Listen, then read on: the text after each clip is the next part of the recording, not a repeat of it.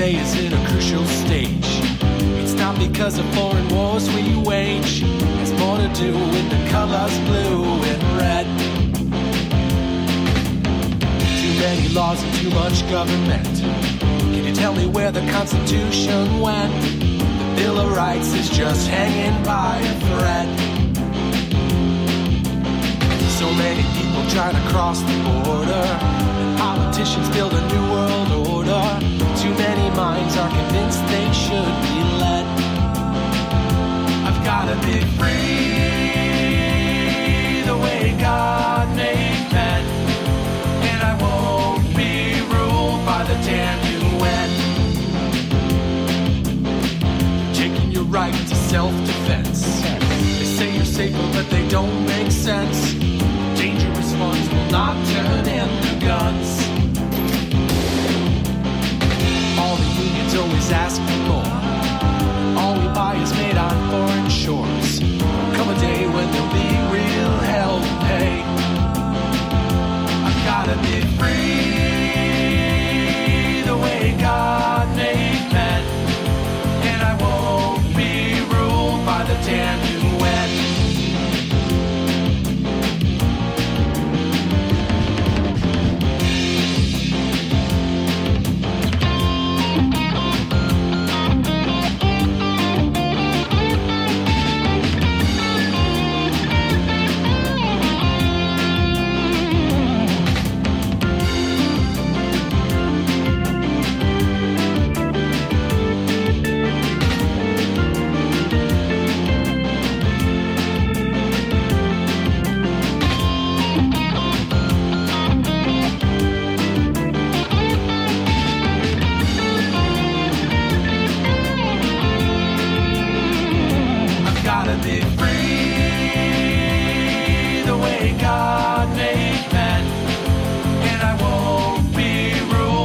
Damn UN.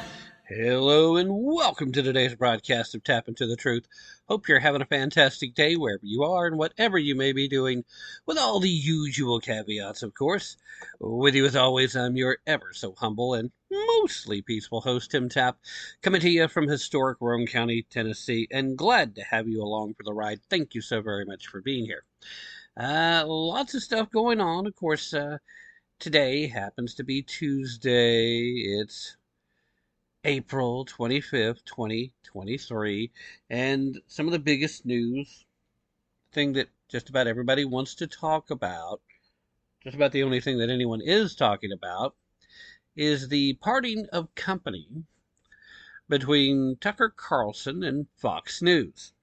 It was a big news item yesterday, of course, Mondays, when we all found out, we all heard it. Was a bit of a bombshell, but not at all unexpected. Not really. I mean, I have a hard time believing that I'm better informed or that I have better sources than anybody else in the business, but I've been hearing rumblings that Tucker and Fox News were probably going to be parting company relatively soon anyway. I never paid much attention to those particular rumors because they were exactly that. And I don't like to come on the air with rumors, unsubstantiated. I mean, sure, the earliest days of the podcast, I occasionally would pick on stories that I knew to be, well, what's a good word? I mean, they weren't total rubbish, but they were... they weren't flat out lies. They weren't meant to be fabrications. They weren't exactly, wasn't exactly satire either. But at any rate, I would take some of these stories that were somewhat satirical, that were exaggerations, that were kind of over the top, and I would try to talk to you as if it was straight news, just to see who all was paying attention. And I was so very proud of almost every single one of you guys, especially in the earliest days, because you called me out on it so quick that very rarely did I even get through the story. Like, hey, wait a minute, this is a BS story. This is not real. We know this is not real. And I'm so glad that we did that, and I gave the hat tips after the fact. Usually reached out via social media. to the folks that were saying so, congratulating them, and wanting to wait at least a couple of weeks till everybody had a chance to listen to the podcast version, just to see what the general reactions would be. And again, I was so very proud of this audience. You guys were really good at that. So, be that as it may, when it comes to actual discussion and reporting on things, I don't jump on the rumor train, or at least I try not to. In fact, I've gotten kind of reluctant to even do hot takes because there's always more information that's forthcoming. And so that's why I'm not really going to get too in depth with the Tucker Carlson storyline. You're getting plenty of that discussion anywhere elsewhere. I don't feel like I need to go into it. It's not like it's an area of expertise. I'll simply tell you what I've been saying in some of the chat rooms and some of the other places that I've been the last couple of days. And that is clearly Tucker Carlson's going to be all right. Don Lemon, who was also fired on Monday, is probably going to struggle for a while. He may eventually be okay too. I don't know. I tend to think of him as being a bit more toxic and a little more difficult to deal with. But I know Tucker's going to be fine. Part of the reason why he's going to be fine is because he is a unique talent. He is a top tier guy. He is an A-lister. He has the ability to command media around him. He has the ability to create stories of his own. He has a way of bringing to you the notion, the idea that journalism is supposed to be contrary. That journalists are supposed to ask the question. That journalists are supposed to, forgive the term, play devil's advocate. Even when you're amongst allies, amongst friends, you're supposed to ask the hard questions. You're supposed to make your friends feel uncomfortable. And Tucker Carlson took no prisoners. He leaned more libertarian than I particularly would have liked. I found myself often disagreeing with a lot of his hot takes. And he was, much to his benefit for the purpose of drawing his audience, a bit undisciplined. Now, that's clearly a constructive criticism because it didn't hurt him in any way. And it's not meant to be negative, and I'm certainly not trying to attack him. I don't feel like I'm in a position to attack him anyway, and I doubt that he'd feel very threatened, but I just want to clarify, that's not my intent here. I do believe that Tucker can write his own ticket, and there's been a lot of folks that have been reaching out to him. You had Glenn Beck reach out almost immediately over at the Blaze. Evidently, they're friends. I don't expect him to end up at the Blaze, but I suppose it's possible. I would be surprised if Daily Wire didn't make a play. I know that Newsmax and One American News and a few other outlets have made their intentions clear that they're interested in have him come on board. But quite honestly, I think Tucker would be better off to build his own platform, a la Glenn Beck with the Blaze and Shapiro and Jeremy Boring with Daily Wire, something along those lines. And let's not forget that he had a very strong connection, was one of the co-founders of the Daily Caller. And who knows, he may rekindle that relationship to a degree.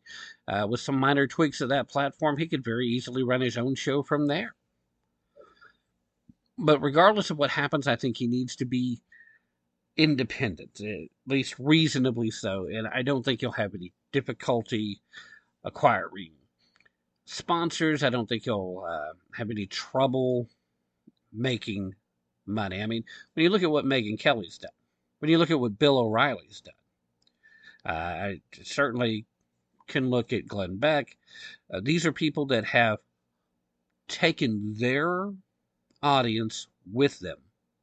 They went and did their own thing where they're complete control. They have full editorial control. They do what they want to do at this point, and they don't have any corporate mentality trying to push them down. And they've all done quite well, that particular group of folks. And there's just no question. Now, a lot of people are also saying, This is it's the end of Fox News, blah, blah, blah. And you know what? Fox News is on the decline. They're already in a downward spiral, and they have been for a bit. In fact, one of the few things that was slowing that decline at all was Tucker Carlson. And the only thing that Fox News has going for it right now, as far as continued survival, is the fact that its competition are all terrible. They're horrible. They average 3.5 viewers per whatever show you're watching. It's ridiculous. I do think there's a lot more to the story that we're going to be able to get to a point where we won't necessarily have to speculate, because news broke today that both Tucker and Don Lemon hired the same high-powered attorney who specializes in end-of-contract negotiations. His specialty is going in for celebrities in particular who had contracts with folks, going in there and getting their money as they were due, and possibly even a little extra as kind of, well, if you're going to buy me out of my contract, here's what else I need you to do. Something tells me a lot is going to come out of the behind the scenes, inside baseball stories, if you will. So we'll see what happens there. I'm going to withhold getting too far into my thoughts as far as what's actually going on there. I, like a lot of you, I thought it was kind of odd timing that just recently Dan Bongino had bounced out, but Dan Bongino still insists that it was all a matter of contract. They couldn't come up with a contract. And, you know, I've got no reason not to believe Dan when he says that, and I don't think that any of his listeners are going to not believe him when he says it. So he says there was all amicable. Well, they all parted company, blah, blah, blah. So, you know, good for them. I'm glad that it's not the same kind of thing going on. I do think that, like I said, we're going to find out a lot more. So there's not a lot of reason to speculate. But here's the thing. Always keep in mind, Rupert Murdoch, who created his little empire, he's not a conservative by any means, but he is a businessman who understood here was a niche that was not being taken care of. Conservatives needed a news outlet. He was intent on providing that because nobody else was going to do it. He's not dedicated to the ideas other than profitability. He wants to make money. Letting Tucker go in this fashion at this point in time risks profitability.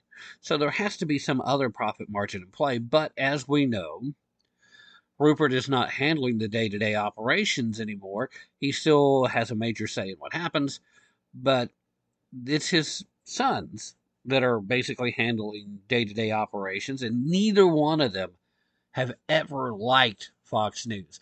They are absolutely uber leftist, and they do not like even the concept of Fox News. They want to change it to something more akin to the normal, regular, mainstream legacy media. And that does seem to be the path that Fox News appears to be on. Is this the death knell for Fox News? No, not yet. Should you continue to cancel your subscriptions to Fox Nation? I mean, you got to decide that for yourself. There are some other solid conservative voices that are still part of the network, and they're certainly still part of the digital platform. But at the same time, you should express your unhappiness at this decision. You should let them know that they are abandoning the base that they helped build, that they helped to create. And if that's how you decide you want to make that point clear, then by all means. And once you do cancel your subscription to the streaming service there, be sure to turn around and take that same money and sign up for another digital streaming service. Somebody that is not going to abandon conservative ideas. Someone who actually embraces them and defends them and went digital for the express purpose of making sure that they didn't have to answer to some corporate spineless jellyfish. Someplace like the Daily Wire, someplace like The Blaze, Hell, maybe even BillO'Reilly.com. Whatever you want to do. Just make sure that you don't withdraw those funds from the fight. If you've signed up for Fox Nation and you feel like they no longer bring you everything that you signed up for, then take those dollars somewhere else. Keep them in the fight. Keep those dollars helping to supply that parallel economy, even if all you do is go buy stock in Rumble, whatever it is you want to do. That's just where I'm at. All right, we got some news stories we need to get to, and I've already talked about this longer than I had expected. There's some actual news going on, and we need to get to some of it. But before we do, I need to warn you about what's going on in China. Yeah, I know. We talk about China a lot, and China's doing a lot of things, and none of them are generally good for the United States of America or the people that tend to live here. However, the specifics that I'm talking about here is the fact that they're hoarding a massive amount of food. They're soon going to have somewhere around 2/3 of the world's corn reserves, about half of the world's rice reserves, and about half of the world's wheat. So, what is it that China knows that we don't? Well, as you've heard me say a few times at this point, when it comes to global food shortages, China is the canary in the coal mine. They are the world's #1 importer of food. They rely on the rest of the world to keep their people fed, and they're not going to take any chances of civil panic, civil unrest. They're not going to take any chances of eventually an uprising of the Chinese people that the CCP won't be able to put down. So they're going to keep their people fed, at least well enough to keep them from rioting. So then you may ask the very fair question, what does that mean for average, everyday Americans like you and me? Well, 2 words, my friends. 2 words. Food shortages.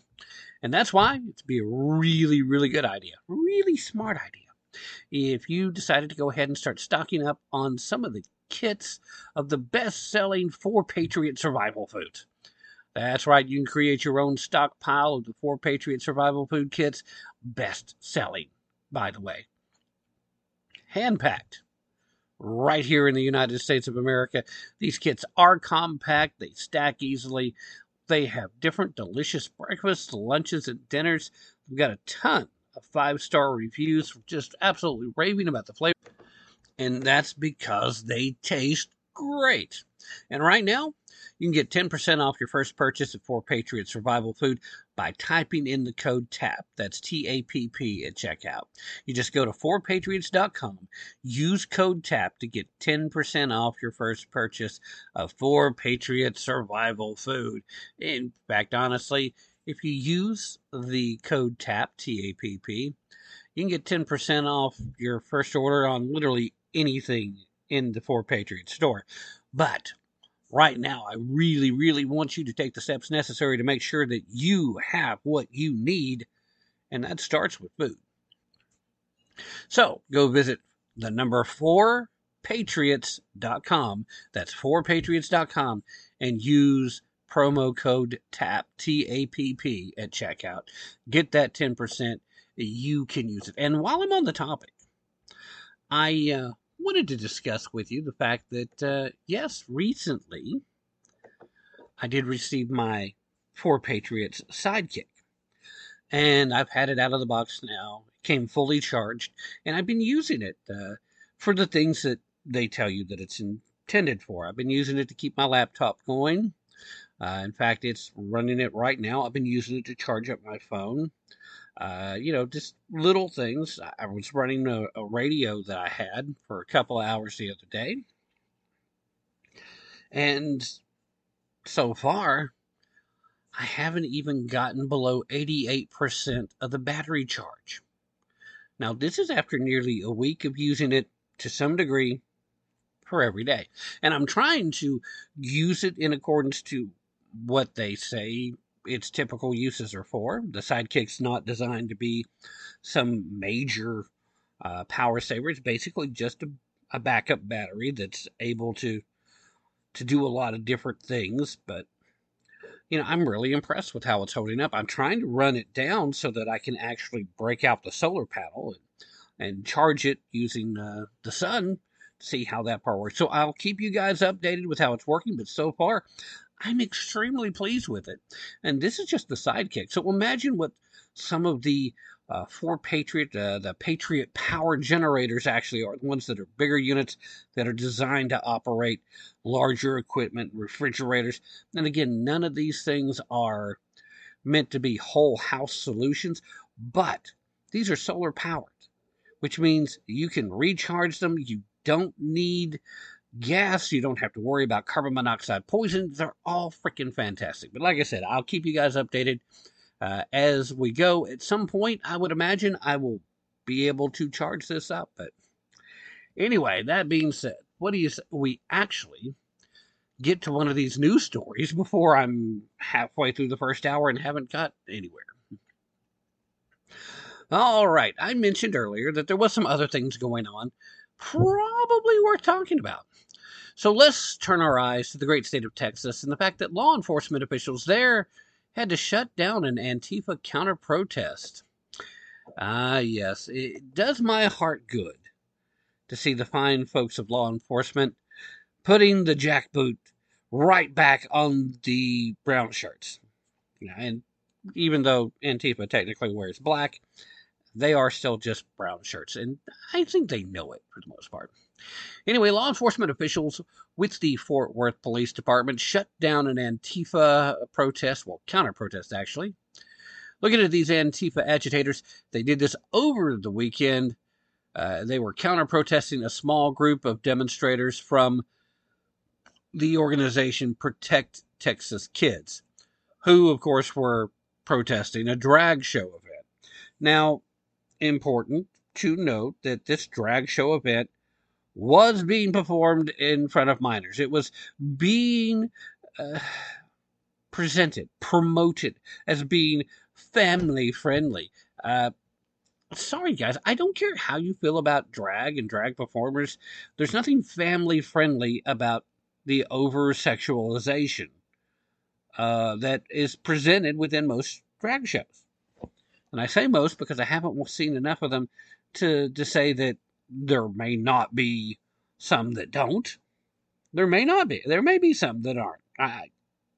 I'm not familiar with any of them, however. Every performance I've seen has been a ridiculous exaggeration with the absolute intent of creating titillation for those who have a unique form of kink. And within the proper adult venues, that becomes your business. So that's fine. You do you. Your business is your business. Don't make it mine, right? I think most conservatives feel that way. In fact, I think most people, whether you're conservative or not, probably feels that way. You take care of your business, and as long as it's not mine and you don't make it my business, we're good. So take your adult entertainment and keep it in an adult venue and keep it away from the eyes of children, because children do not need to be exposed to hypersexuality. When you do that, no matter what your intent is, you are in fact engaging in grooming. Oh no, he said that naughty word again. Everybody on the left, their head just exploded. It's just like, oh, he said grooming again. I'm not the first person to use the word. I'm not going to be the last person to use the word. And as long as it's accurate, you're not going to bully me away from saying it. And that's what's happening. Grooming. Anyway, the Protect Texas Kids were there protesting the drag event. The group, the Protect Texas Kids, they arrived at a restaurant on Sunday to stage their demonstration at the event that was across the street when the counter-protesters showed up all dressed in black, because, they are Antifa. They are the undescribable, unknowable people fighting against fascism, using fascism to do it. Fighting fire with fire. Yeah, at least that's their justification. But they showed up dressed in black. They were wearing helmets and outer tactical vests, and a lot of them were armed with handguns and long guns. I mean, it is Texas, so hey, all right, even the leftists are fairly well armed, and I'm okay with that as long as they're not drawing those weapons on anyone in a fashion that would be illegal. I certainly believe in your Second Amendment rights to own those firearms and to carry those firearms as long as you're not engaging in criminal activity, right? Anyway, the Fort Worth Police Department monitored both groups using city cameras. The department said that while they respect everyone's constitutional rights to free speech and assembly, they are also focused on ensuring there is, quote, a safe environment which respects all participants' constitutional rights, while effectively maintaining public peace and order. Those who choose to violate the law and assault others will be arrested and charged. Okay, that actually seems like the expected goal of law enforcement in this country. So again, I'm okay with that statement as long as they're actually living up to it and doing so without prejudice for one side or the other. You know, if one side's decided getting violent and then the other side defends itself, I want to see that reflected in how they handle it. Now, does that mean they don't take both sides into custody? In order to clean things up, maybe they have to. But you sort it out legally, and as long as the people that were just defending themselves are treated as such, and the people that were the instigators that did the violence and attacked and elevated it, and they're treated as such, then I think we've accomplished the goal. But maintaining peace and that tranquility on the streets, that's best you can have when you have a protest and a counter-protest ongoing. That should be the primary goal of the police department, and that appears to be what they're talking about here. So during the event, officers observed a member of the counter-protest group, later identified as 20-year-old Samuel Falks. They saw this guy, dressed in black, wearing a helmet and a tactical vest, approach the Protect Texas Kids protesters and spray them with pepper spray. So he attacked them. He assaulted them. And evidently, based on the descriptions and based on the video footage that I've seen, essentially unprovoked. Now, some folks on the left were saying, but they were saying mean things and that's what provoked it. Sorry, guys. I'm going to say that in the great state of Texas, the way it used to be in the rest of the country, the old adage of sticks and stones comes into play. Now, sticks and stones may break my bones, but words will never hurt me. So you can say whatever you want to. I've got thick skin. Go ahead and say it. You're not going to hurt my feelings. Are you going to get a rise out of me? Are you going to get me to do something I shouldn't do based on riling me up? Not if I'm showing up to an event like this, because I should be expecting it. I should be disciplined enough to legally protest or legally counter-protest. And if I'm not disciplined enough to do that, then my happy backside should be staying at the house. At any rate, they saw this Samuel guy walk up, pepper spray some of the Protect Texas Kid protesters, and then when the police tried to arrest him, he allegedly began to evade officers and then swung his closed fist at officers who tried to stop him. So, in other words, he tried to get away, he resisted arrest, he tried to assault an officer.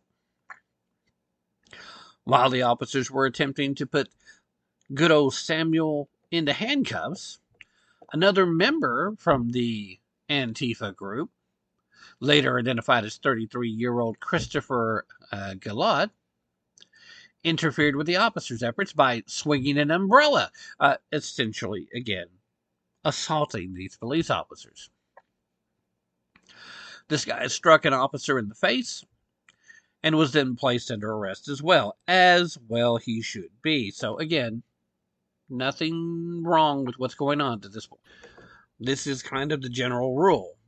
You mess with the police, and then the police are going to take you into custody. And of course, what these Antifa folks are finding out is that, you don't get to do the same things that you get to do as Antifa in New York or Chicago or Los Angeles. They tend not to put up with the same amount of bovine excrement. So anyway, while officers were trying to place both Samuel and then our good friend Christopher under arrest, backup was called to help secure the scene. Police then instructed the remainder of the counter-protesters to stay back on the sidewalk, at which time a third counter-protester, later identified as 37-year-old Megan Grant, attempted to charge past the Fort Worth Police Department officers multiple times to gain access to Samuel and Christopher. We're trying to save our people. We gotta save them. Police tried to keep Miss Grant back, but she allegedly did not comply and was then also taken into custody. The remainder of folks then kind of backed up.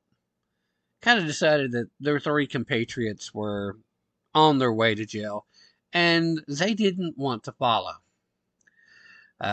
We had Samuel, who was charged with assault causing bodily injury, times 4. In other words, he assaulted 4 different people. He was charged with evading arrest, resisting arrest, and assault on a police officer. Christopher was charged with interference with public duties and assault on a peace officer. And then our good friend Miss Grant was charged with interference with public duties and resisting arrest.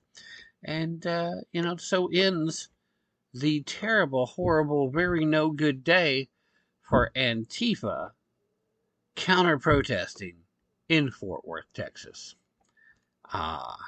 If only every police department handled their Antifa problems with the same level of gumption and focus. All right, let's go ahead and take the mid-hour break. We're just a smidge late. Like I said, I talked a little too long at the top about the Tucker Carlson thing, which I really don't have much to say about. You guys don't go anywhere. I will be right back after this very brief break.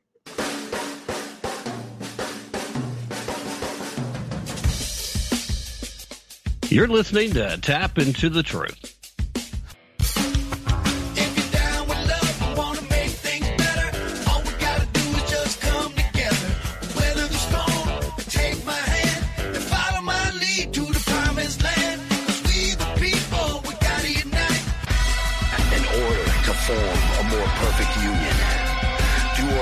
Establish this Constitution for the United States of America.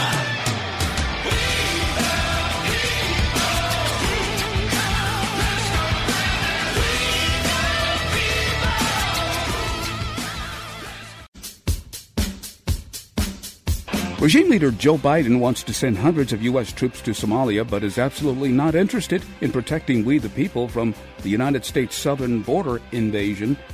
Hello, I'm Ron Edwards. On today's page from the Edwards Notebook, brought to you by Constitutional Grounds Coffee, it is most frustrating to witness regime leader Biden and Congress get away with dereliction of duty. They remind me of government school educators who no longer properly instruct students, but instead indoctrinate students against their God-given sex and stunt them intellectually. Article 1, Section 8 of the Constitution states that Congress is to provide for calling forth the militia to execute the laws of the Union, suppress insurrections, and repel invasions. So far, with the exception of Marjorie Taylor Greene, Matt Gaetz, and a few others in Congress, there has been almost no worthy effort by Congress or the Biden regime to stop the awful global invasion of over 1.5 million illegal border crossers streaming into our republic through the southern border since October of 2021. It is my opinion that government officials should be relieved of their duties if their policies undermine the safety and security of our republic, such as Biden's has done with his open borders policy.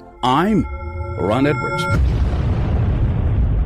For Constitutional Grounds Coffee, go to theronedwards.com. Beanstalk's designed specifically for people who haven't started investing yet, or don't know how to do it, or haven't been trained how to do it, or are worried about investing in the stock market that they've never done before. It's a robo-advisor system that really simplifies the investing process. The challenge we all have is that as you work and you grow in your career, you have to put something aside for yourself when you retire around 65 years old. And the idea of Beanstalks is to simplify that whole process.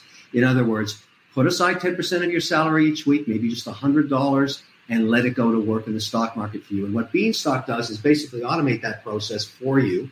Easy to set up. You can transfer directly from your bank account and puts it into exchange-traded funds, which are baskets of many stocks, which gives you diversification. That's the whole key.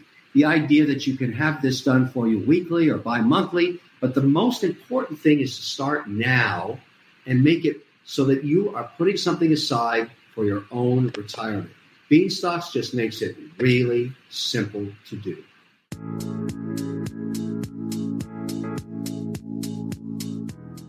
I got you.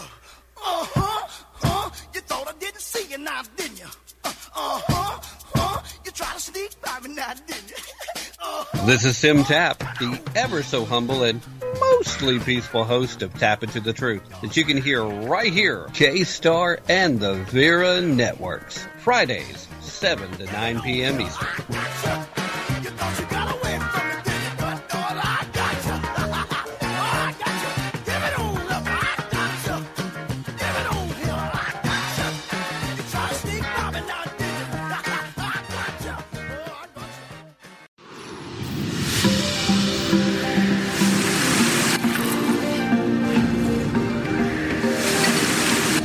Introducing Einstock. Drink, conquer, repeat. Skål. Einstock beer is a globally distributed, award-winning Icelandic craft beer. Einstock is created from the Icelandic water that flows from glaciers through lava fields and delivers some of the purest water on Earth. Knowing that beer is 95% water, we source the first and most vital ingredient from the local springs of a mountain that stands guard over the town of Akureyri, just 60 miles south of the Arctic Circle. Einstock beer is crafted with locally sourced ingredients, and the brewery runs from 100% renewable energy sources, geothermal and hydropower. Einstock has become the #1 craft beer and also the #1 alcohol export from Iceland. Here in the United States, you can find Einstock beer on the shelves at retail chains like ABC Fine Wine and Spirits, Bevmo, Cost Plus World Market, H-E-B in Texas, Kroger, Publix, Target, Total Wine, Trader Joe's, and Whole Foods, just to name a few. So won't you raise a glass and drink, conquer, repeat. Skål. Constitutional Grounds, the hot air roasted coffee that produces a smoother, richer, healthier, and less acidic coffee. Our unique hot air roasted coffee has a most delicious taste that everyone is raving about. Because you want the best, Constitutional Grounds is the coffee you want in your cup. Simply go to theronedwards.com and click on to the Constitutional Grounds coffee display to make your purchase, and to be sure to use the RE20 promo code, and you will receive a 20% discount. Remember, Constitutional Grounds, the coffee you want in your cup. Hi, this is Matt Fitzgibbons at PatriotMusic.com. If you share my passion for the simple but timeless principles that made our republic great and you like rock music, check out my 5 albums and videos on American history at PatriotMusic.com. You say gun control is using both hands. I've gotta be free the way God made man, and I won't be ruled by the damn UN.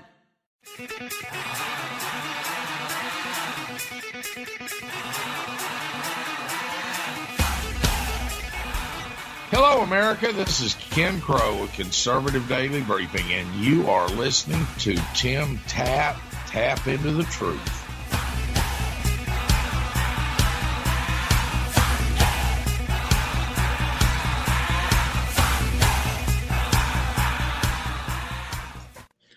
Alrighty, ladies and gentlemen, thank you so very much for staying with me through that very brief break.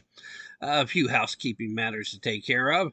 First and foremost, want to give a extra shout out to Ken Crow, who has, in fact, posted my most recent article over at Conservative Daily Briefing. In fact, I suppose I should probably go ahead and put a link in the show description for those of you listening to the podcast so you can go check it out. Also, we played the headliner about being on the Vera Network and the K-Star Talk Radio Network. Well, starting not this coming Friday, but the Friday after that, we're probably going to have to cut a new liner to cover that because it appears, and I don't want to jinx it, so we'll wait till this coming Friday to make an official announcement.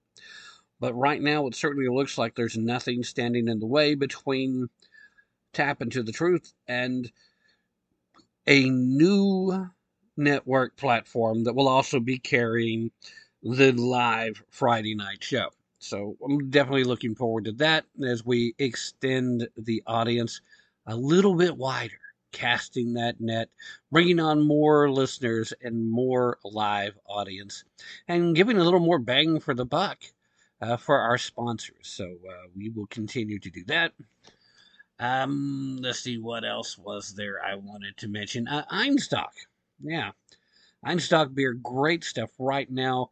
Really digging myself some of the some of the white ale.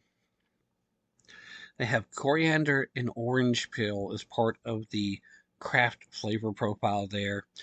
And it is very much in season right now. If you can go pick up some Einstock, you don't have to worry about being involved in the culture war fight going on between beers. You don't have to drink like a little girl. You don't have to drink like a guy who thinks he's a little girl. You should drink like a Viking. So conquer, drink, repeat. That's all I can say. Just drink, conquer, repeat. It's more than a tagline. It's a way of life. Einstock beer. Check it out. Now, quick reminder. I do the reading scripts for the show sponsors. That currently is forpatriots.com and Goldco. The rolling ads in the middle, whether we're talking about today, that would be Beanstalks, InStock, Second Skull later, and Boone's Bourbon. Those are companies that I have an equity stake in. So they're not paying me anything. I've bought into them, but I have a vested interest in their success. So naturally, I want to bring brand awareness to you for this. I just want to make sure that everybody knows and understands the ongoing relationships there. All right, is that fair enough? We got everything covered. Let's get to the next story before I run out of time, because I do try to stay on track, believe it or not. Anyway, here's one that kind of caught my attention and that right now very few people are talking about. It would appear that the ACLU, aka the American Civil Liberties Union, is currently suing the state of Missouri. And of course, we all remember the ACLU being the defenders of everyone's civil liberties, standing up, doing what was right, protecting those that needed legal protections, whether they agreed with what they were doing or not. They were heroes for anyone that believed in free speech and free expression.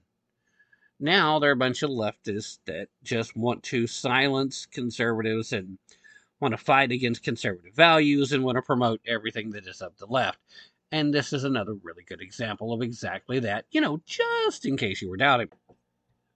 So, the ACLU is suing the great state of Missouri over an emergency rule regulating, you guessed it, sex change operations on minors.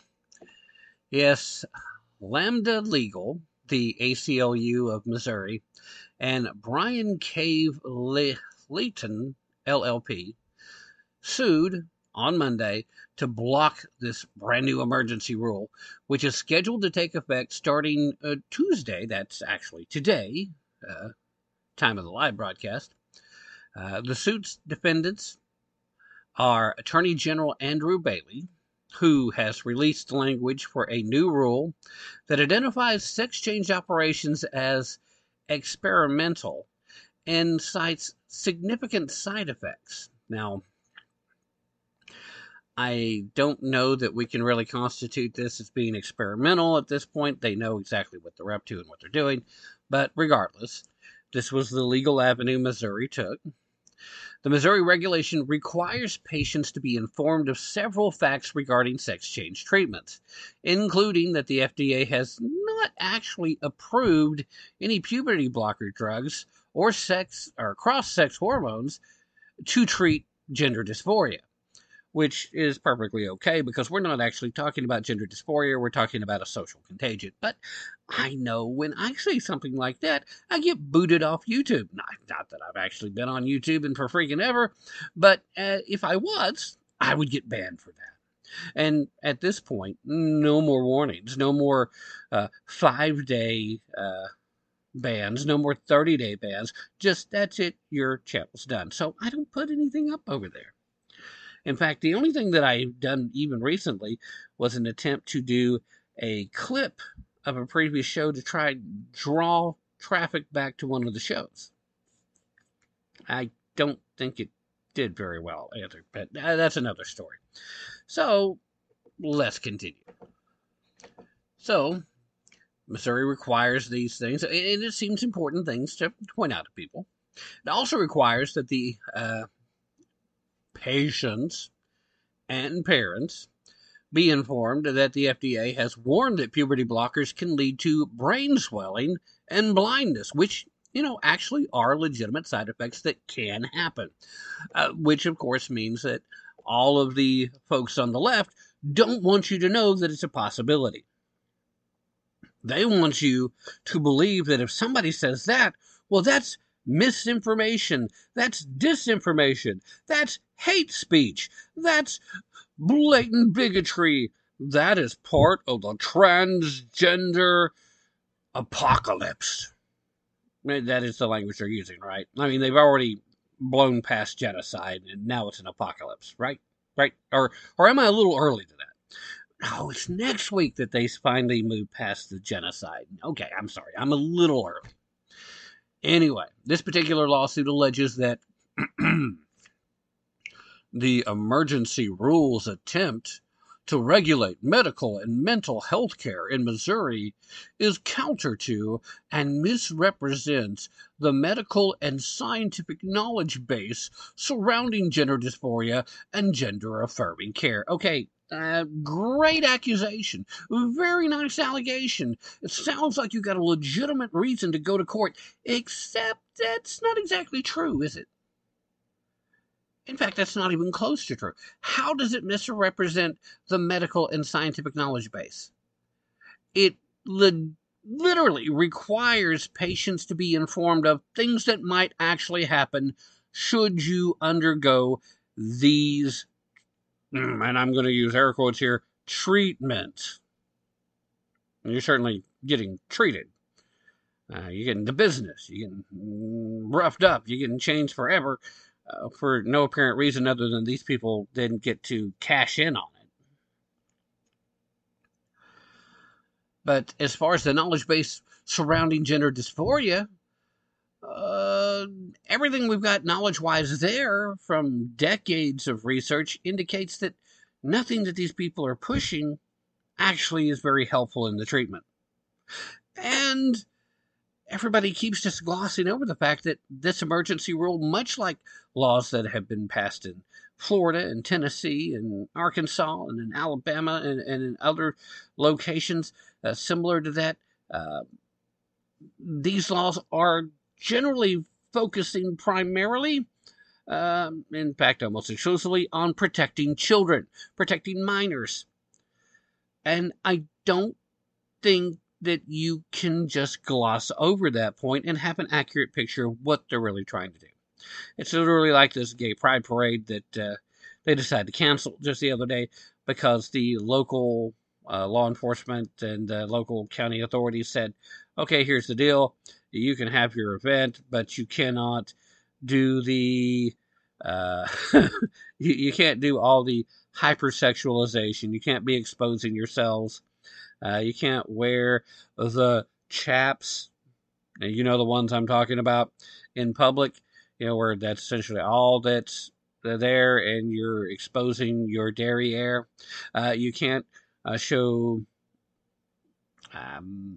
artificial adult toys. Is that a reasonable enough description? You can't have those in clear view of children, and otherwise you can do the parade. And instead of doing the parade, they decided to, okay, no, we're just going to cancel the whole thing. Now, what does that say about what your values are? What does that say about what you think about your pride parade? What does that tell the average person that's capable of thought about what your actual intentions are? Who is your target? What are you actually trying to do? It's the same thing with Drag Queen Story Hour. It's the same thing with Disney After Dark.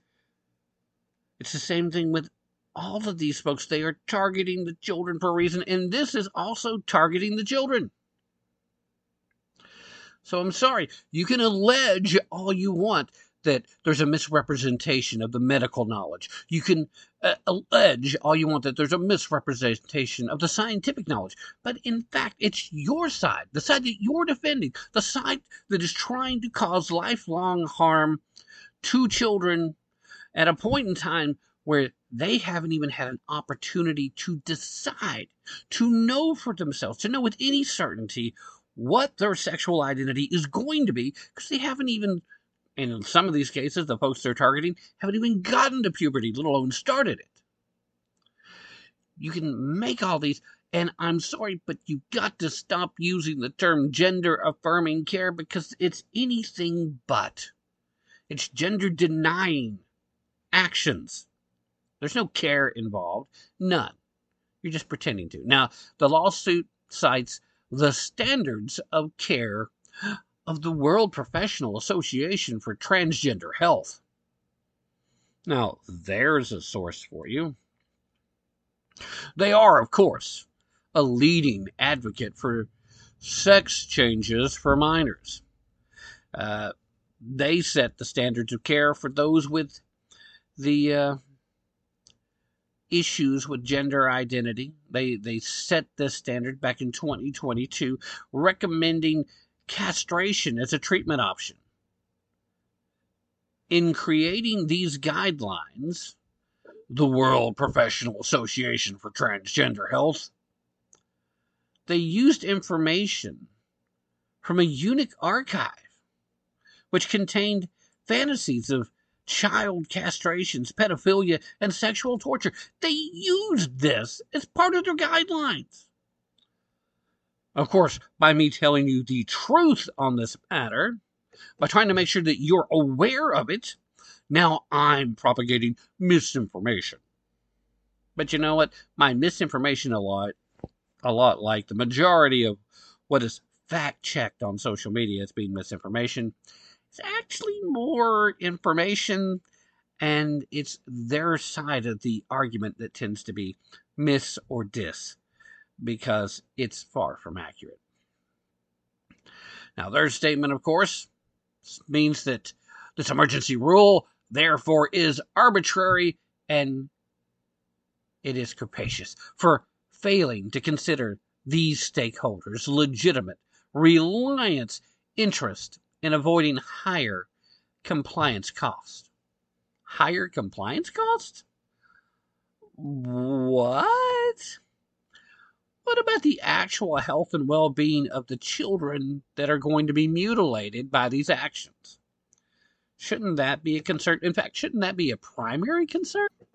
I mean, call me old-fashioned, but isn't the protecting of the kids, shouldn't that be the first priority? The most important one? I mean, protect the rights of all individuals. But how do you define a right? Do you have the right to mutilate yourself? At what point in time do you actually have those rights? Do minors have rights? The answer there is yes. Yes, minors have rights. Do they have the full legal competence to exercise those rights? No, we understand that a lack of maturity equals a lack of capacity to enter into a contract.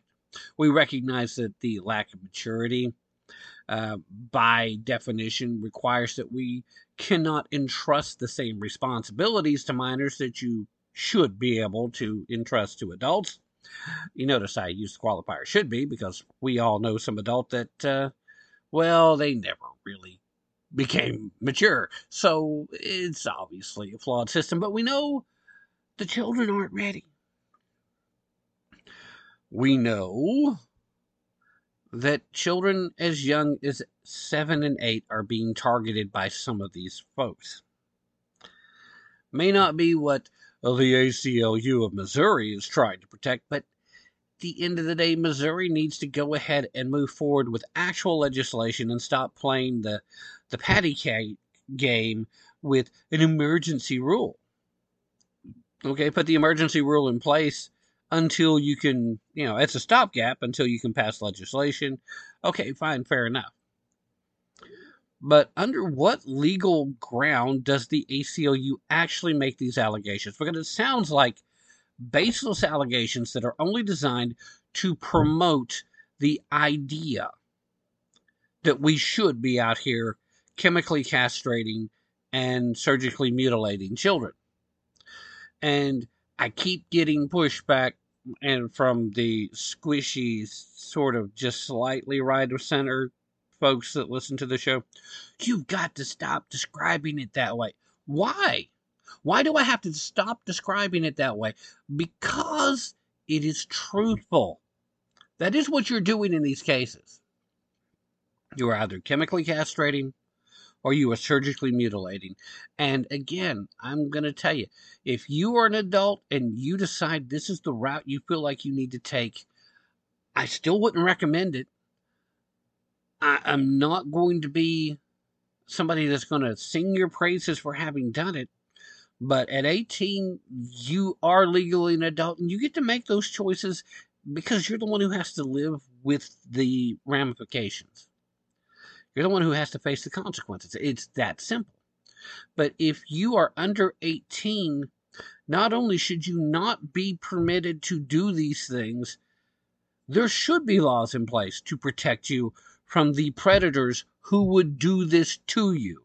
And in this case, I'm not talking about groomers who want to bring you into their fantasies. I'm talking about the medical predators that want to get you on the hook, to have to stay on hormone therapies for the rest of your life, that have to continue to take certain treatments depending on what transition you made for the rest of your life. They have you on the hook. You never get to stop treatments once you start down this path. And it's a way that they keep you paying them big bucks for the remainder of your life over something that they should have never permitted in the first place. And they know once you're an adult, you probably will know better. Actual gender dysphoria typically goes away after puberty, period. And this social contagion we see going on right now, it's not actual gender dysphoria, which just makes it that much harder for the folks that are actually suffering from gender dysphoria to get the help they need. Let's reset the hour. Don't go anywhere. I'll be right back.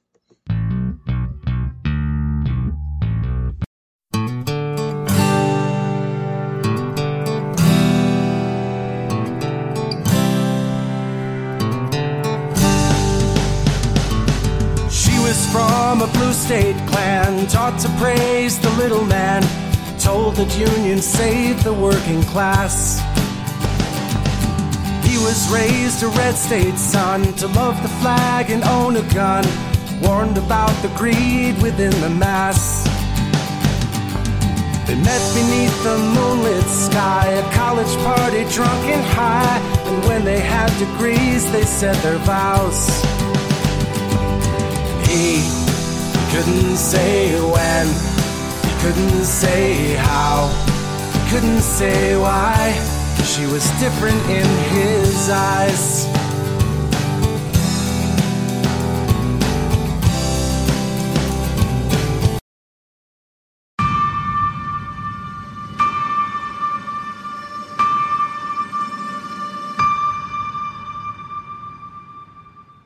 freedom, personal freedom, is fundamental to who we are as Americans. There's nothing more important, nothing more sacred. That's been the work of my first term, to fight for our democracy. This shouldn't be a red or blue issue. To protect our rights, to make sure that everyone in this country is treated equally and that everyone is given a fair shot at making it. But you know, around the country, MAGA extremists are lining up to take on those bedrock freedoms, cutting Social Security that you paid for your entire life while cutting taxes for the very wealthy, dictating what health care decisions women can make, banning books, and telling people who they can love, all while making it more difficult for you to be able to vote.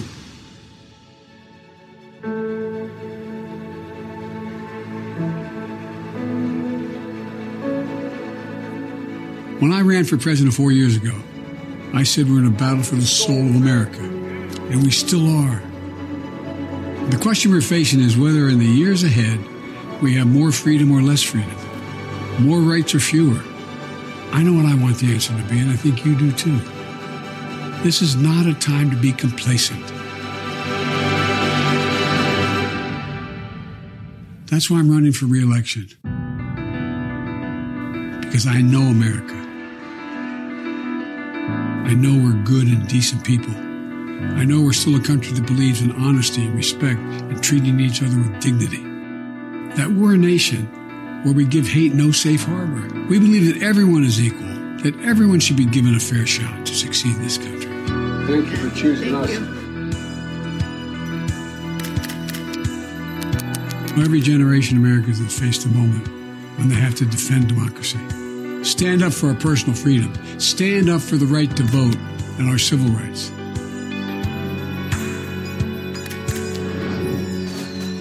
And this is our moment.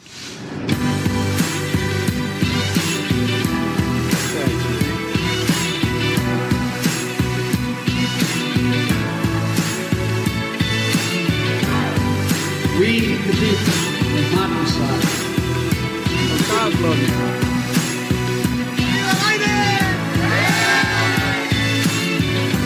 So if you're with me, go to joebiden.com and sign up. Let's finish this job. I know we can. Because this is the United States of America. There's nothing, simply nothing we cannot do if we do it together.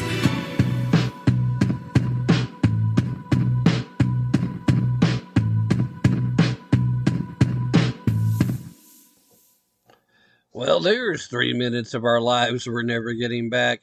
Yes, indeed, Joe Biden has officially announced via video that he is running for re-election. Now, there's been some debate. We've had some serious ongoing questions in regards to exactly how long we could expect it to be before Joe Biden officially announced.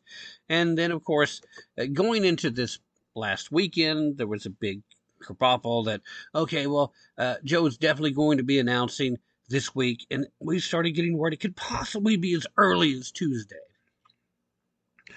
And so Tuesday came, and there it is. There's the announcement via 3-minute video with a lot of clips, a lot of showing Kamala Harris, a lot of showing a lot of people that want to be seen in these videos as, yeah, we're all about the Biden administration, woo! A little Ketanji Brown Jackson, Justice Jackson now, thank you very much, Tim. Definitely a very pitifully packaged video and script. Part of me thinks the reason they kept postponing the announcement is because it took so long to get Joe to be able to read that script and still have it sound like for and Xi Jinping and my pudding. I'm sorry, Mr. President, we're gonna have to try that again. And there's no such thing as your children. What? Let's finish the job. So, bits and pieces, took a while. And part of the reason I didn't start off in the first hour with that is because It's insignificant. They literally dropped it overnight. If you stayed up late enough on Monday night, you got to hear it as we transitioned into Tuesday. So technically, it was a Tuesday release, or at least I'm pretty sure it was. But overnight, and everybody's like, "Oh well, here's the announcement." And like most of us, we're all very unimpressed, underimpressed. It's not a big deal, and I don't think we can expect the kind of fanfare. It's not like he was going to do a big rally anyway. A rally would have been disappointing, but revealed the truth about how much the Democrats like it. And the more and more I think about it, the more I tend to think our guest from last Friday night is probably onto something. Joe Biden is not likely to make it. They don't have anybody else in the bullpen. I think if anyone is going to actually make a race out of this, it's going to have to be Michelle Obama. Not rooting for it, don't want it, certainly don't think it's a good idea, but I do think as far as all the possible names and all possible contenders, she would have the best possibility of running, regardless of who gets the nomination from the Republican side. I realized, before I get into this next bit that I'm going to talk about, that I went into the housekeeping after the first break and I didn't read anything to you about the message from our second sponsor. So I'm going to read theirs twice this hour to accommodate it. So I'm going to do that now. I'm going to do 4 Patriots right before the break, mid-hour, and then do this again right after the mid-hour break. It's important that you understand this, because what we're talking about is this not-so-secret bailout that's going on right now, starting to look an awful lot like 2008 all over again. We see banks collapsing. We see executives taking these fat bonuses, and the whole while, the White House is running to their rescue, not ours, while regular people like you and me are struggling. We're having a hard time paying our bills, and we certainly can't afford to keep gas in our gas tanks. Then suddenly the Biden administration has the nerve to bail out these people, places like Silicon Valley Bank, where the majority of the money for the bailout went to just 10 accounts, where some of the most wealthy people in the country got the bailout, and several people with direct ties to the Chinese Communist Party got the bailouts. And guess who's paying for that? Do I need to play the theme from Jeopardy? Give you 60 seconds? No, you know. You are. I am. We are. It's us. We're paying for it.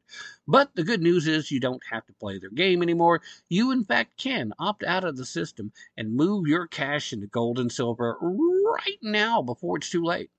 Give Goldco a call at 855-387-2932 and learn the 3 simple steps that you can take right now to protect your savings with gold and silver.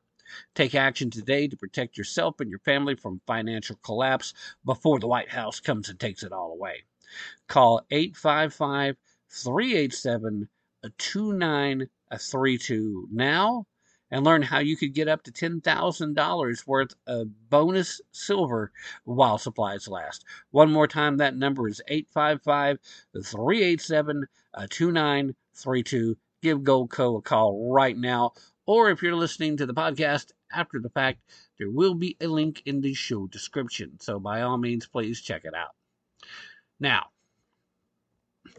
the reason I said just a moment ago that there may still yet be question as far as who the Republican nominee will be is because Donald Trump manages to keep angering regular everyday conservatives.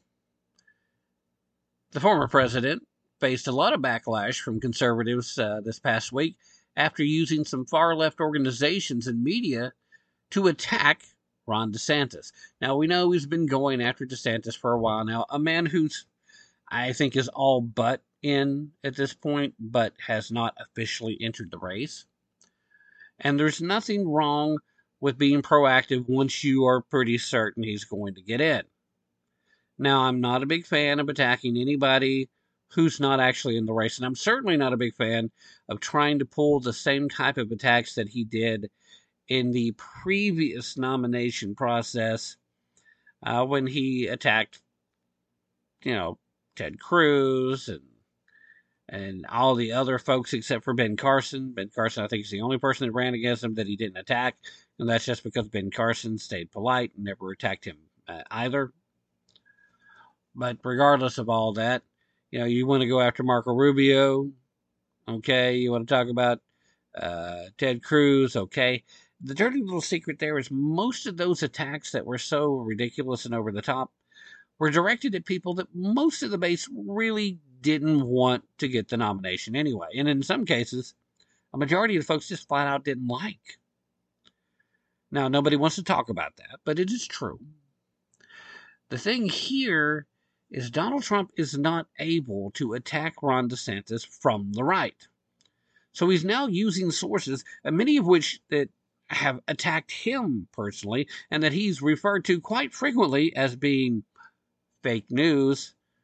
He's using these folks to attack Ron DeSantis, and in the process, he's also making it harder for Republicans across the country to make any actual legitimate efforts at reforming some of the programs like Social Security that need to be reformed if they're going to survive.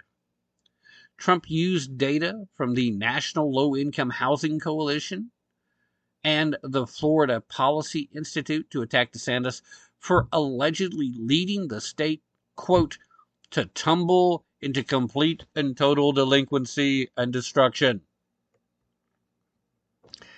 Now, I live in Tennessee. I visit Florida as frequently as I can afford to, which admittedly has not been very much lately, but I've always enjoyed visiting various parts of the state, especially Jacksonville in particular.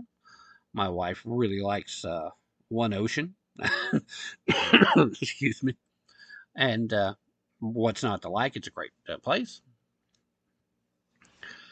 But Trump literally says that the real DeSantis record is one of misery and despair. He has left a wake of destruction all across Florida, and people are hurting because he has spent more time playing public relations games instead of actually doing the hard work needed to improve the lives of the people he represents. Now, I have a hard time seeing any evidence of that. But is that necessary for campaign speeches? Probably not. Of course, Trump's remarks come as more Americans have moved to Florida over the last few years, including Trump himself, than any other state in the country, in large part due to the freedoms and the protections that have been offered by the state, especially during the pandemic.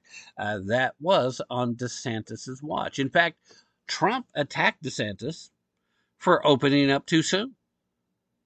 Everybody seems to forget that Trump was very wrong about how to deal with COVID. DeSantis kind of hit back talking about what leadership actually looks like as opposed to delegating it to people that might have a different agenda. Important to remember, though, that when we're talking about the NLIHC, that it's an organization that is dedicated to achieving racially and socially equitable public policy. And the Florida Policy Institute is a left-leaning organization that claims to be nonpartisan. There are other reports that the NLIHC, in fact, was a pro-transgender nonprofit that's part of a coalition of progressive organizations, the Alliance for Justice, AJF, which happens to be backed by George Soros. These are the people that Trump is using to provide data and information. In fact, Trump posted an article on social media, over on Truth Social, of course, from Joy Reid to attack DeSantis. I mean, if you're going to talk about fake news, Joy Reid from over on MSNBC, wow. Wow. So he did get some backlash, in fact, rather intense backlash for a little bit online over the statements that he posted promoting far left's attacks. Even Buck Sexton got involved. It is insane. I'm not going to go any further into any of that, other than to just say that it's just nuts. Excuse me. It's nuts. And, you're not going to maintain the conservative base if you keep doing this kind of thing. So if you want to keep conservatives on the Trump train, Mr. President, maybe you stop attacking from the left. Maybe you just acknowledge that there's some things about DeSantis you don't like, and that what you really want is, what you really want is for DeSantis to not run, because he is probably the only Republican that has a realistic chance of beating you in the primary. That's really what you need to be honest about. All right, let's talk a little bit now about Hunter Biden. See, there's a couple of stories here, and I'm going to try to merge them into one because they're really kind of merged together anyway, but let's talk about them. See, Joe Biden, like I said, like we played right off the top of this second hour, he's officially announced that he is, in fact, running for re-election. An Arkansas judge announced Monday that his son is done running from accountability. One of the stories that broke over the weekend was that evidently Hunter Biden was hanging out at the White House more than ever and was traveling with Joe when he went to Ireland, not just to pick up bags of cash, which of course we know he was picking up bags of cash because that's what he does, but it would appear that he's also just hiding out from Arkansas family court. See, the Honorable Holly L. Meyer of the 16th Judicial Circuit Court of Arkansas has officially ordered one Mr. Hunter Biden to appear at the Independence County Courthouse in Batesville on May 1st, as well as for all subsequent hearings pertaining to his ongoing paternity case. This, of course, was reported by the Arkansas Democrat Gazette. So Hunter is done running from his accountability. He's been ordered to show up in person. His attorneys are no longer going to be able to just pause and move back and forth. Quoting here from the Honorable Myers, "From now on, I want both of your clients at every hearing I conduct." Myers, of course, talking to both attorneys. "I will no longer allow us to excuse clients because it is interfering with the progress of litigation, which is taking way too long to get over simple points." Sounds like the judge is getting a little angry. "The matter at hand is Hunter Biden's apparent desire to pay less in child support for the daughter that he sired out of wedlock back in 2018 with former stripper London Roberts." Now, I love the fact that everybody keeps pointing out that Miss Roberts is a former stripper. Now, they do this not to belittle Miss Roberts, but to belittle Hunter Biden, because that's the intent. These are the people he was hanging out with, and this is what he was doing. He's getting strippers pregnant. She stopped stripping since she was able to start legally receiving child support from a Biden. Now, you can preclude or assume whatever you want to from that. I'm not trying to cast any dispersions. I'm just saying she was able to make a life change for the better. And for that, I applaud her. However, it is shameful and ridiculous that at this point, paternity has been established. And there seems to be a bit of a custody issue going on now that Hunter no longer seems to be denying that the child is his. But there's still not an official acknowledgement that this child is a Biden. Now, following the birth of Navy Joan Roberts, Biden, of course, denied being the father initially. A paternity test later proved he is in fact the father. He had his Maury Povich moment. You are the father. With near scientific certainty, which of course is the best that they can do, and then refused Robert's pleas to help care for the child. Consequently, Roberts sued him in an Arkansas court, which is what you should do when you've got someone capable of paying a tremendous amount of money, but is going to be just a big giant deadbeat instead. Now, the Blaze reported that Biden defied the resulting court order to turn over financial information relevant to the case, refusing also to provide a list of the companies that he owned or had an ownership interest in, companies like Rosemont Seneca Partners, just randomly picking one. The $2.4 billion private equity firm that he founded with former Secretary of State John Kerry's stepson, Christopher Hines. And, of course, he also refused to provide a list of all his sources of income. Just FYI, Hunter, the way it works in most of these family courts, you're not actually required to turn over sources of income that aren't legal. They don't expect you to incriminate yourself. Just all the legal ones, or at least the ones that you're using to appear legal. Now, you refuse to do it because the amount of child support this guy would end up having to pay, well, we'll just say it's substantial. So naturally, he's just ignored it. And so he's been hiding out at the White House, and the court order has been issued now, though. It doesn't matter where you're hiding. They're going to continue to try to avoid being served, but this is part of making this court order so public. Now, in order to avoid a contempt charge, Biden agreed to pay child support retroactively to November of 2018, and in January of 2020, Roberts and Biden agreed on temporary child support. Judge Meyer then subsequently ordered that these payments were to continue indefinitely and to be paid on the first of each month. The court order setting Biden's monetary obligation to Roberts and their daughter were filed under seal on March 12th of 2020, approximately 1 year after he reportedly resigned from the board of Burisma. Of course, that being the energy exploration holding company based in Ukraine, where he was making roughly $50,000 a month.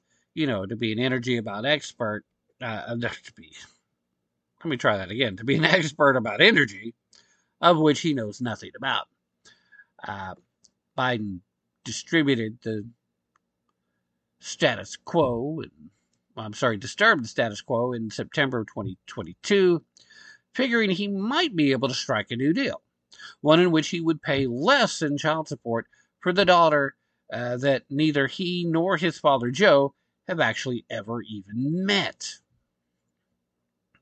Now, the president's middle-aged son, that being Hunter, asked Judge Meyer to recalculate his child support payments, citing, quote, a substantial material change in his financial circumstances, including but not limited to his income. Now, Clint Lancaster, Robert's lawyer, suggested that Biden's efforts to pay less might prove costly, saying, quote, ultimately, this is going to require us to look more deeply into Hunter's finances. So, what's this actually mean?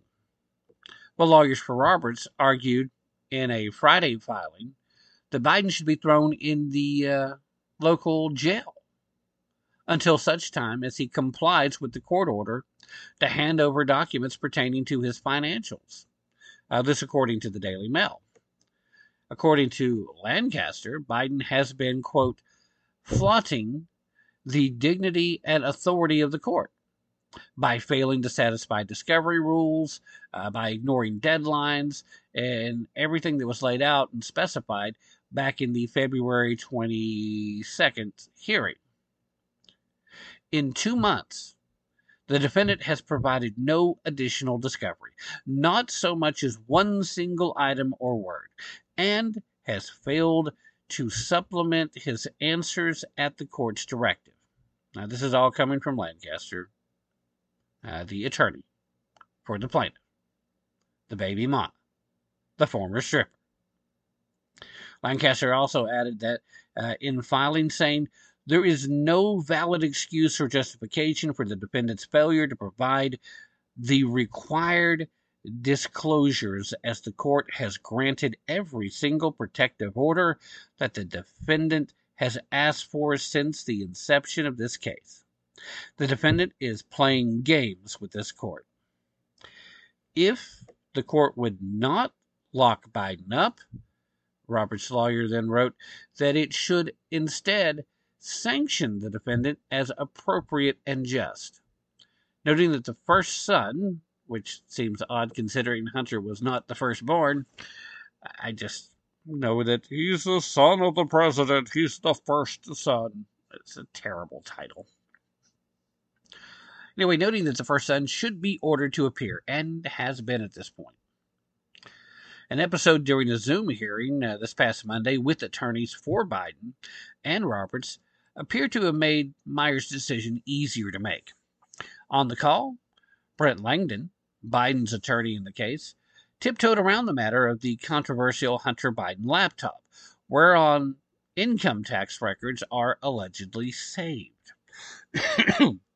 And that's where the second part of the story comes into play. It becomes almost a different story, because now not only is the judge in the case requiring Hunter to show up in person moving forward, but is also going to require some answers in regards to this laptop. Now, the Democrat Gazette reported that Langdon referenced the laptop that Biden had abandoned at the Delaware computer shop back in 2019 in relation to a potential expert witness in the case. There has never been, to my knowledge, I'm quoting now, to my knowledge, an acknowledgement that this so-called laptop, he continuously calls it Hunter Biden's abandoned laptop. Now, again, this is his attorney claiming that, oh, well, as far as I know, there's not been an acknowledgement that it is, in fact, Hunter's, even though Hunter has acknowledged that it was his laptop. Judge Myers interjected at this point and said, well, let's clear this issue up right now. Is it your client's laptop or not? Langdon's response, Your Honor, I'm not involved in all of that stuff. It's not my client's laptop as far as I know. The judge pressed on the matter, emphasizing that she holds clients to what their lawyers say in court. Is your client's position, you're representing to this court, that it is not his laptop? Langdon, of course, answered, Your Honor, I'm not in a position to even begin to answer that question. Well, guess what that means, boys and girls? Evidently, tired of playing cat and mouse, Judge Meyer therefore ordered Biden to Arkansas and indicated that both parties have to comply fully with discovery request by May 22nd. The trial is scheduled for July 24th through the 25th. Biden will also face grilling in a June deposition about his foreign entanglements and various business ventures. So basically, he's kind of stepped in it. What we're seeing is a set of circumstances where Hunter Biden, by trying to avoid any type of responsibility for this child that is clearly his, it's been proven, he may end up costing way more. I think it's a testament to where we are at as a civilization, where we are at with our judicial system, when we may discover more truth about the laptop from hell and exactly how twisted Hunter Biden really is through a family court as opposed to a criminal court, despite the fact that there clearly is a lot of criminal behavior at play. All right, let's take the mid-hour break, but right before we do, let me do this one little thing that I really ought to do, and that's talk to you about 4patriots.com. Now, the reason I need to talk to you about 4patriots.com is because you need, not just should, but you absolutely need to stock up. Create your own stockpile of the 4 Patriot survival food kits. We're talking about survival food kits that are hand-packed in the USA. Kits that are compact. They stack easily. They have different delicious breakfasts, lunches, dinners. So if you have to eat them for an extended period of time, you don't have to worry about getting burned out eating the same thing over and over again. And they have a ton of 5-star reviews that absolutely rave about the flavor of this. Now, why, you may ask, why, Tim, do you say that we need to stock up now? Well, first and foremost, it never hurts to have a backup supply of food that's shelf-stable for up to 25 years, that tastes great, that's going to be able to get you through a crisis or an emergency. Never a bad reason to have it. Lots of good reasons. But one of the best reasons right now is just looking at what China is doing. China is hoarding massive amounts of food. There's no question. They are preparing for global food shortages. That's what they're doing. So if China's doing it, probably a pretty good indicator that we should be preparing for the worst. After all, they are the canary in the coal mine when it comes to food shortages at the global level. And global food shortages means exactly that, global. China's been the #1 importer of food for a very long time. They need to make sure that they've got enough to feed their folks, at least enough so to avoid civil uprising. So what's that mean for average everyday Americans like you and me? Well, just what I said, food shortages. So be prepared. Stockpile, build up, prepare for the worst while you're hoping for the best. And right now, you can get 10% off your first purchase of 4 Patriot Survival Food by typing in the code TAPP, T-A-P-P, at checkout. So go on over to 4patriots.com, use code TAPP, T-A-P-P, to get 10% off your first purchase of 4 Patriot Survival Food. That's the number 4, patriots.com. Use promo code TAPP. That's what you need to do right now. Don't hesitate. And don't go anywhere. I'll be right back.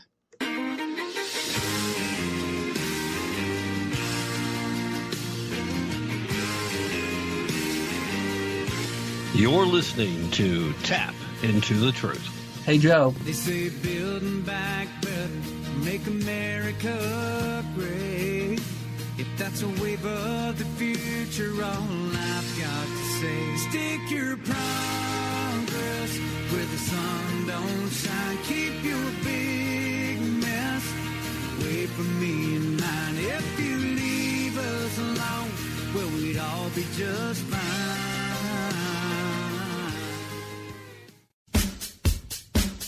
The Sixth Amendment of the United States Constitution states that in all criminal prosecutions, the accused shall enjoy the right to a speedy public trial. Hello, I'm Ron Edwards. On today's page from the Edwards Notebook, brought to you by Constitutional Grounds Coffee. The penalty for trespassing on government property like the United States Capitol building is 6 months in jail, plus $1,000 maximum penalty. Yet, Americans who went into the U.S. Capitol building on January 6th have been detained for more than 10 months. Representative Marjorie Taylor Greene and 5 other representatives have discovered that those still locked up have possibly been physically abused and in some cases denied medical care. Allegedly, authorities are committing misprison of felony by knowing about certain individuals being put in solitary confinement before being indicted.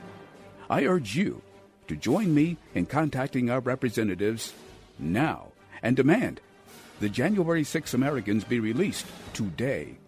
Thank you, Representative Marjorie Taylor Greene, for checking in on those still locked up while the Biden regime abuses this entire republic every single day. I'm Ron Edwards. If you want the best coffee ever, simply go to theronedwards.com and place your order now for Constitutional Grounds Coffee, the coffee you want in your cup. Ron Edwards, the new voice of America. Second Skull is a protective headgear company with a patented line of impact-reducing products.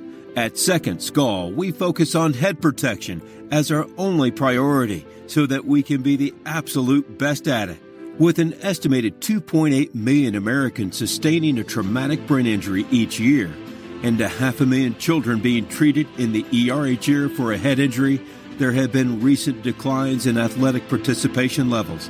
We believe that concerns and fears of head injuries are factors contributing to these declines in activity levels.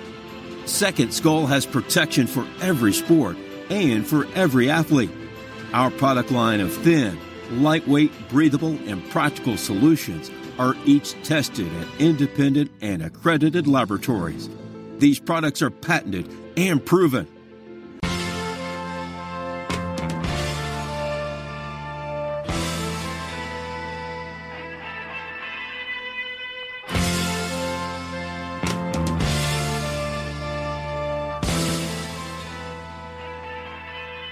Hi, I'm Christina Bobb, author of Stealing Your Vote and attorney for the Donald J. Trump for President 2024 campaign. And you're listening to Tim Tap and Tap Into the Truth.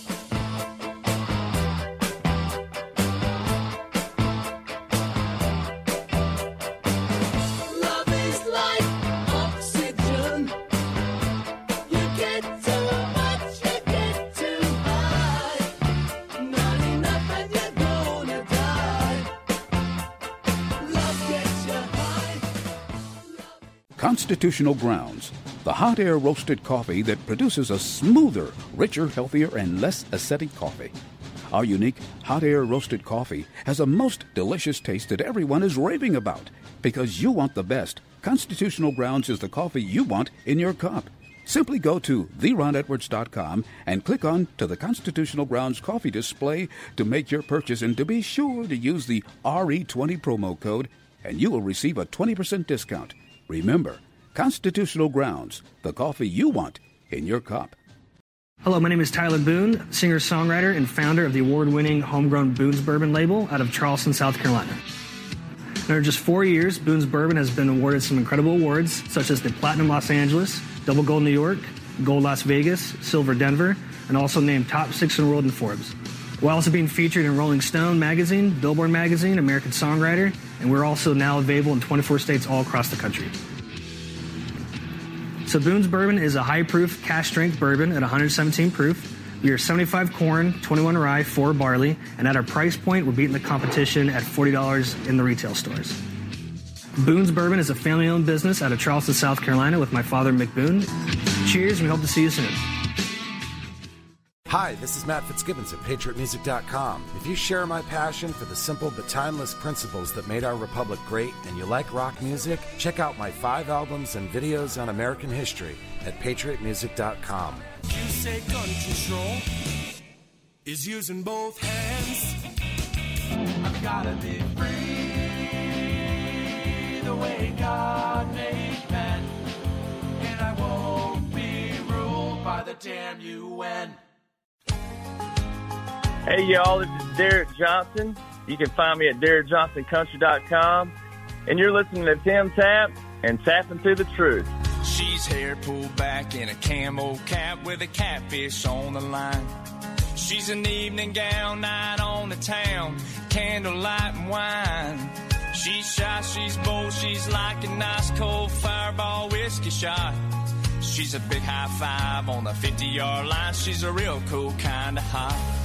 When her long hair's blowing out a roll down window, my old truck shines like a brand new limo. I'm the guy with the big old smile and all the selfie shots.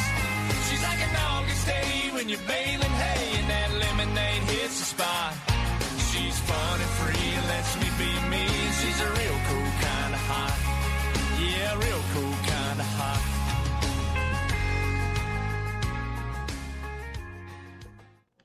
All right, ladies and gentlemen, thank you so very much for staying with me through that very brief break. That doesn't seem near as brief as it used to be. In fact, at some point in the near future, I may have to start weeding some of these items out of there, and that's a shame. Real quick, want to give a shout out to a local establishment here in Roane County, one of the packaging stores, Right Spirits in Midtown, which is just what it sounds like. It is stuck right in the middle between Harriman, Kingston, and Rockwood. If you're familiar with Roane County at all, you know what I mean. If you're not, then you're just scratching your head and you don't really care. But the reason it's a big deal is they are carrying the Boone's Bourbon. First location in Roane County to start doing it. I don't have to drive to Knoxville anymore. Of course, I would have totally kept driving to Knoxville because it is a fantastic bourbon. I love it. Yes, I do own an equity stake. And yes, I do stand to benefit the more successful they are. But that's beside the point here.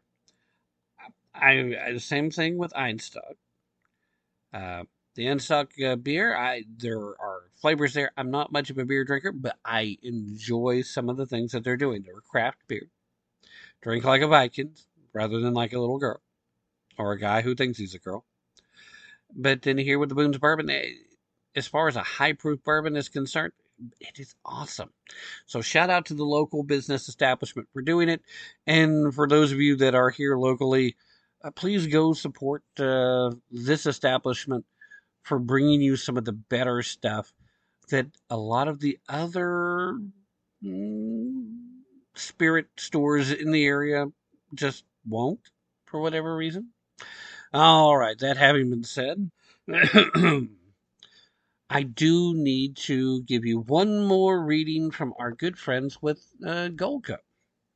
And the reason for that, of course, is, as a sponsor, they expect me to mention them at least once an hour, and I got caught up with the housekeeping announcement at the end of the first break and didn't bring that to you. So, at the top of this hour, and then right here. So we'll make it up. They'll get their 2 mentions per broadcast. I don't just mention them to mention them, though. And while I am certainly happy that they are a sponsor, they do offer a quality product, and I would really like for you to at least give them a call or click the link that'll be in the show description and check out the 3 steps. Get your free wealth protection kit that they offer that describes everything that they'll do and offer to you. They do offer other precious metals as well, not just gold and silver. Just check them out. It's a great service that they offer. And when it comes to these folks that do the precious metal type of investments, I don't think I've seen a company that has more positive ratings with the Better Business Bureau than these folks do. There's some other big names that have been around for a while, been in the business. Most of them also do a good job, but they don't have the same percentage of positive Better Business Bureau ratings. They just don't. An objective fact. It has nothing to do with the fact that they're paying me to tell you about the not-so-secret Fed bailout that's been going on. It's still going on, but they're refusing to talk about it too much. We are seeing a lot of things that are looking, not just the bank bailouts, but a few other things as well. It's looking an awful lot like 2008 all over again. We do see banks collapsing. We see executives that are taking huge bonuses. And the White House, of course, they're not so much worried about us. They're worried about their friends, their contributors, their donors. So they're off riding to their rescue while regular people like you and me continue to struggle, having a hard time paying the bills. And believe me, that is something that is happening, which is all the more reason why I would very much like for you to support these companies that are supporting the show. It's a plus. So we're having a hard time paying the bills. We're certainly having a hard time keeping our tanks filled with gas.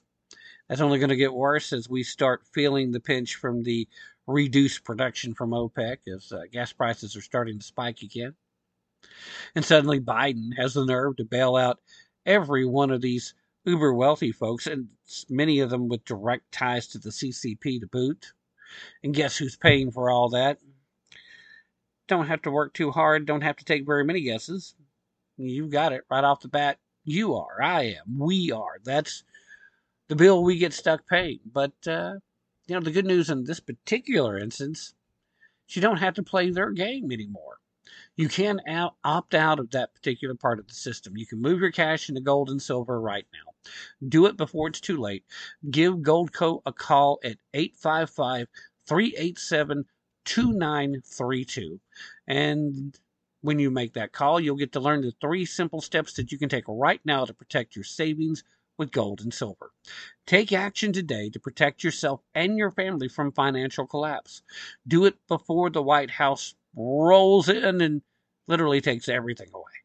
And believe me, Joe Biden is on that particular path if we don't do something to stop him. Call 855-387-2932 right now and learn how you could get up to $10,000 in bonus silver while supplies last. One more time, that number is 855-387-2932. Give our friends at Goldco a call. Find out how they can help you protect yourself and your family from financial ruin, financial collapse, destruction, calamity, and the Joe Biden agenda. All right, final story of the day as I'm looking at all these different things to talk about and trying to find things that weren't getting as much attention as I thought they should. We're now stepping outside of the United States for just a little bit because this is the kind of European insanity that the leftists here in places like California, New York, and Illinois, they get so jelly that they're not already doing. We'll probably see it seep over into Canada first, and then they'll start trying to push it here. Make no mistake. Officials in the Netherlands are expanding the availability of life termination for children between 1 and 12 years of age. Now, if we're not using euphemisms, what we would say in plain English is they're expanding the availability of murdering your children. Now, the European nation will soon permit doctors to euthanize children deemed to have conditions which will lead to hopeless and unbearable suffering. There's quotations around that, I hope you noticed. According to an announcement from the Dutch government that was released earlier this month. Officials claimed that the new policy only concerns, quote, a small group of terminally ill children whose palliative care options are not sufficient to relieve their suffering and who are expected to die in the foreseeable future. Now, I have a little problem with that last part of the statement because exactly who is not expected to die in the foreseeable future? Last time I checked, no one has mastered immortality yet. If anybody has, they're certainly keeping that secret well hidden. They haven't made it public. Maybe some rich fat cat like George Soros is on the verge of getting there. But for the majority of people, we all are expected to die in the foreseeable future. But we're back to that euthanasia argument again. And while you can make the quality of life argument, my problem has always come back around to who's getting to do the deciding. Who decides what is a hopeless and unbearable situation? How much suffering is unbearable suffering? How do you make that call? I mean, I don't want anyone to have to suffer. I don't want anyone to be in any long-term pain. But at the same time, I don't believe that euthanasia is a viable option to end it. I constantly hear the arguments from the folks that support it. It's about dying with dignity. And I get it. There are certain circumstances, there are certain situations where maybe you can legitimately make that argument, but I still don't feel good about it. Now, do I have any moral right to tell you that you should or shouldn't do this? Well, technically, no. No, I am not the authority that gets to show up and tell you. I am, however, as a conservative who believes in the sanctity of life, someone that feels compelled to remind you that life is a gift. Even the most miserable and one filled with suffering, it's still a gift. I do believe that we all have a purpose in this world. And I also believe that regardless of what you may be suffering from, there is always hope of a miraculous miracle. Now, that feels a little redundant because it is, but, miracles happen. They are real. They occur. And especially if you use a definition similar to what the left was, a situation where an event occurs that has no logical explanation. It defies the expectations of experts. Miracles happen. Now, I believe in the divine. I know that not all of you do. And so, fair enough. The Dutch health minister, in the announcement, said, quote, "This is a very complex subject that deals with very harrowing situations. Situations you wouldn't wish on anyone." So far, we're in agreement. I am pleased that after intensive consultation with all parties involved, we have come to a solution with which we can help these terminally ill children, their parents, and also their practitioners. My agreement went away. And I don't relish the idea of anybody suffering, and that's always going to be where folks from the left come swinging from this. How dare you? These children have a right to die with dignity. I'm going to throw out the name that I have promised a long time ago to randomly include in broadcasts. It's not so random in this instance, and it's been a while since I mentioned the name, but here it is, Charlie Gard. Charlie Gard is the poster child of why socialized medicine should never be allowed to exist, at least not in a modern nation. Charlie Gard had a terminal illness, a mitochondrial disorder that's genetic, that there's currently no treatment for. And the argument that the health service in the UK used to prevent Charlie's parents from exercising their parental rights and taking Charlie out of the country to let him try experimental treatments was the argument that the child should be allowed to die with dignity. But what about the child's right to fight for life?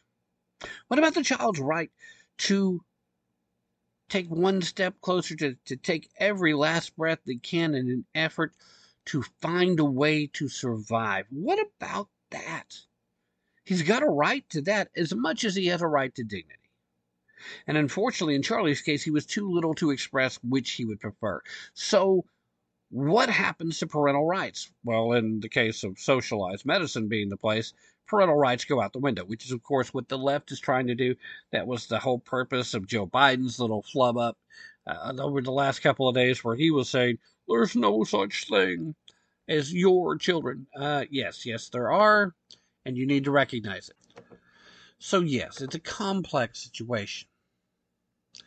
But this new policy also seeks to loosen requirements for physicians who attempt to euthanize children, since they already, quote, feel reluctance to perform late terminations of pregnancy or termination of life in newborns, meaning we should be allowed to do this because we weren't able to do late-term murder of preborn baby humans. The left euphemistically refers to that as abortion. The government formally required doctors to demonstrate before a committee that the administration of assisted suicide occurred with, quote, due care, after which the committee sent the assessment to the Public Prosecution Service, where officials would decide whether to initiate a criminal investigation. Officials will now consolidate the committee process and forward the case to the Public Prosecution Service without medical files, meaning that the agency must base any criminal investigations exclusively on the judgment of the assessment committee, meaning they don't get to have outside medical professionals take another look.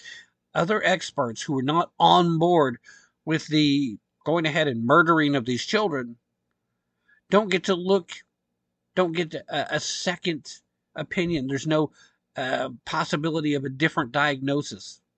No possibility that some medical professional will say, well, this may not even be this at all. It could be something completely different. You may have that aha Dr. House moment where, okay, we thought we were treating this. Turns out we should have been treating this instead because this is what it actually was. And this is treatable. No, we don't get to have any of that. And the people that make the decision whether or not these assisted suicides, whether or not they're criminal or not, they don't get the benefit of having those medical records to have some other outside third party take a look at it and give an also honest but qualified medical opinion. Now, the announcement from the Dutch government did not specify what role parents of the children play in determining whether euthanasia will be administered. Current law allows children to request euthanasia from the age of 12, even as parental consent is mandatory until the age of 16.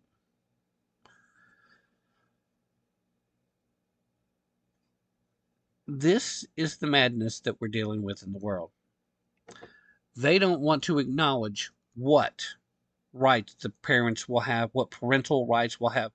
As long as you have a government that would rather perform euthanasia, that would rather perform assisted suicide, that would rather murder preborn baby humans for any excuse whatsoever, or maybe not even have an excuse, there can be no belief in the sanctity of life. And when you do not put value on life, what else could possibly matter? It is the destruction of everything Western civilization has built, and it's built some pretty dadgum good stuff. It's a bad thing, guys. That's where I'm leaving it at. And I've got to leave it there. Ladies and gentlemen, thank you so very much for staying with me through the end. And remember, do not take my word for it. Don't take their word for it. Be prepared to put in some effort, and most importantly, use your brain if you really want to tap into the truth. This is Tim Tapp. Let's go, Brandon. Hey. Let's go, Brandon. Hey. Let's go. Let's go. Hey. Let's go, Brandon. Let's go, Brandon. You know what they saying, ho? Let's go, Brandon.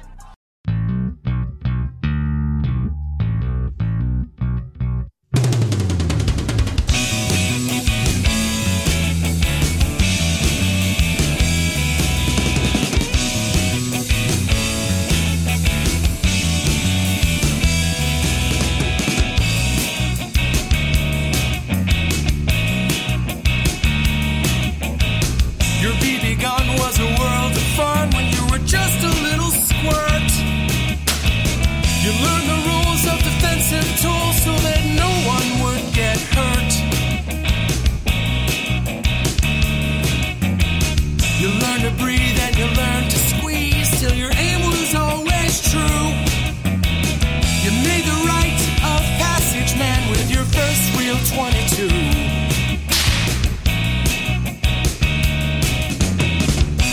New world order crew, well, they're making their demands. They don't feel safe if you are armed. You say gun control is using both hands.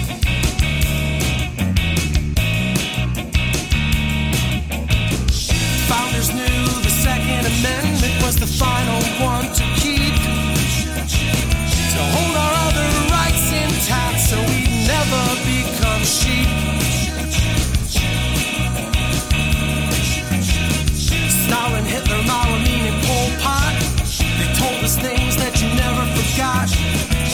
teach the lessons to your daughters and sons. To fear the government that fears your guns.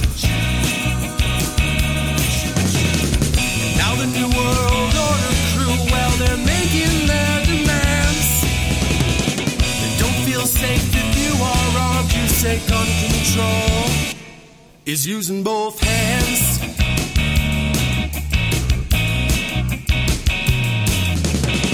Well, I prefer the 308 to the tiny 223. It gives me more than 1,000 yards to protect my family.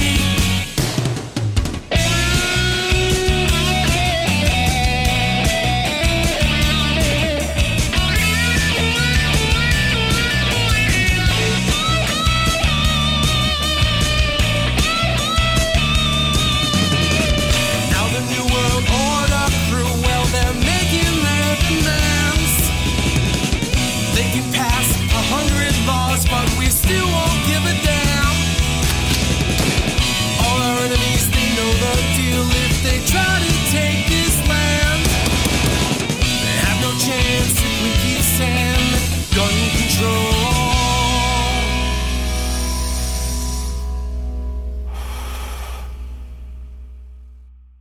is using both hands.